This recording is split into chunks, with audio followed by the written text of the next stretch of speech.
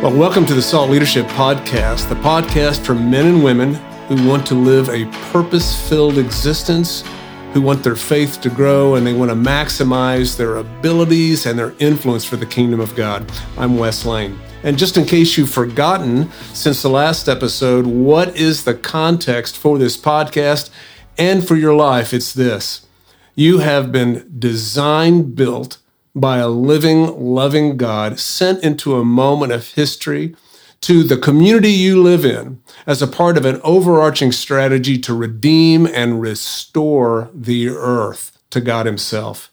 Your life matters. Your life is purposeful. He is willing for you to be successful, and He has a vested interest in seeing to your success. That's what we're about. And the venture is all there for you to discover it if you will dare.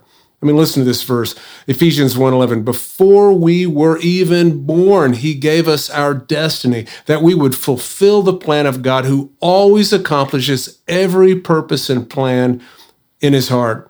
Or how about Acts 17:26? From one man, Adam, He made every man and woman and every race of humanity, and He spread us all over the earth. He sets the boundaries of people and nations, determining their appointed times in history.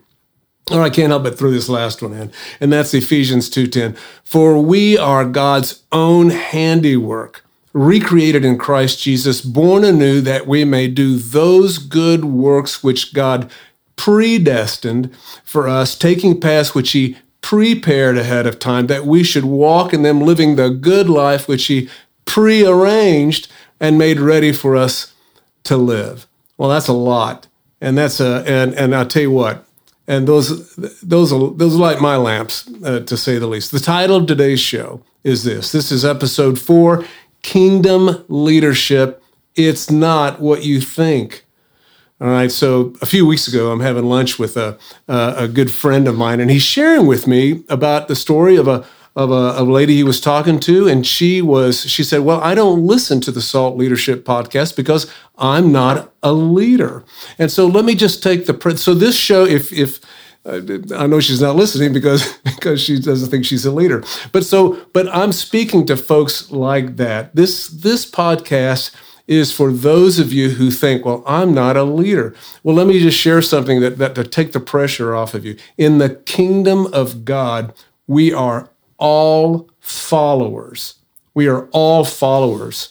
It's not what you think. Leadership is not what you think. Just a few years back, there was a really good movie out. It's called Hacksaw Ridge. And it's the story of a guy named Desmond Doss, a guy who is just a poor guy from Virginia, but he is a Seventh-day Adventist. He's a follower of Jesus, but he is a conscientious objector. He is a pacifist. He will not carry a gun, but he wants to be a part. It's World War II. The Japanese have sunk ships in Pearl Harbor, and he wants to serve his country. God first, then his country. So he joins, and this is from Desmond Doss's website. He's been gone several years now, but this is what it says. When he joined the Army, Desmond Doss assumed that his classification as a conscientious objector would not require him to carry a weapon. He wanted to be an Army combat medic. As luck would have it, he was assigned to an infantry rifle company. His refusal to carry a gun caused a lot of trouble among his fellow soldiers. They viewed him with disdain and called him a misfit. One man in the barracks warned him, Doss, as soon as we get into combat, I'll make sure you won't come back alive. His commanding officers also wanted to get rid of the skinny Virginian. They saw him as a liability. Nobody believed a soldier without a weapon was worthwhile. They tried to intimidate him, scold him, assign him with extra tough duties, and even declare him mentally unfit for the Army. They even tried to court-martial him for refusing to carry out a direct order, which was to carry a gun. But they failed to find a way to toss him out, and he refused to leave. He believed his duty was to obey God and his convictions over that, not killing anyone, and to serve his country. But it had to be in that order. His unwavering convictions were the most important. Well, the story was, and so he went on He'd been in several battles across the Pacific against the Japanese, and finally in the Battle of Okinawa, his company is on top of this place which they had nicknamed Hacksaw Ridge, and this is again what the movie is about. And at one point in time, it is a fierce battle. And at one point in time, the Japanese regather and they just run the Americans off of this ridge, and it's night, and all of the Americans leave except Desmond Doss, the combat medic, and all of the wounded and dead. And throughout that night, he sneaks off of that ridge 75 wounded people, taking them all under somehow getting past the Japanese, and he saves the lives of 75 men, for which he later receives the Congressional Medal of Honor. It's that he becomes a man respected, admired. He's modeling Jesus. Why? Because he placed his life on the line. He was willing to sacrifice his own life for the life of others, not giving up his convictions. He wasn't going to kill anybody, but he was willing to do that. And so he was admired for all those things, but not because he was a leader. I mean, he was a private, but because he was an obedient follower. And in the kingdom of God, leadership is good followership. It's following the lead of King Jesus and being like him. And remember, what did Jesus do? Jesus was an obedient follower of his Father. As Jesus himself said, I don't do anything but what I see the Father do it. That's what he does. And so, in fact, he would do nothing other than what he saw his Father do or what he heard him say. He was an obedient servant to his Father. And so whether you're a private or you're a general in the world at large, you have the same access to the living God as did Jesus. Kingdom leadership is leadership by choice, not by gifting. So what's salt and light leadership? It's changing the world around you by being Jesus. Salt and light, Jesus talked about what salt and light was in Matthew 5, and I would recommend that you read. He said, you're the salt of the earth. You're the light of the world. And so what was Desmond Doss's sphere of influence that he found himself in? Well, he found himself in an Army rifle company, and he found himself on a battlefield. And in that context, he bloomed where he was planted. He was Jesus even in the midst of that circumstance. And though he wasn't a leader, he was a leader in the context of the kingdom of God, because he was everything God designed him to be in that moment, at that place in time, under the worst of circumstances. He was salt and light. And so God's not going to give you anything that you are utterly incapable of doing apart from him. He will be everything that you need to be under that circumstance, because in the kingdom of God, everybody gets to play. This isn't some deal like I remember Pee Wee baseball, and you're no good, and there you are, you're waiting for them to pick you for the team. I've been there, done this, and nobody wants you. Nobody wants you because you can't do squat. That's not in the kingdom of God.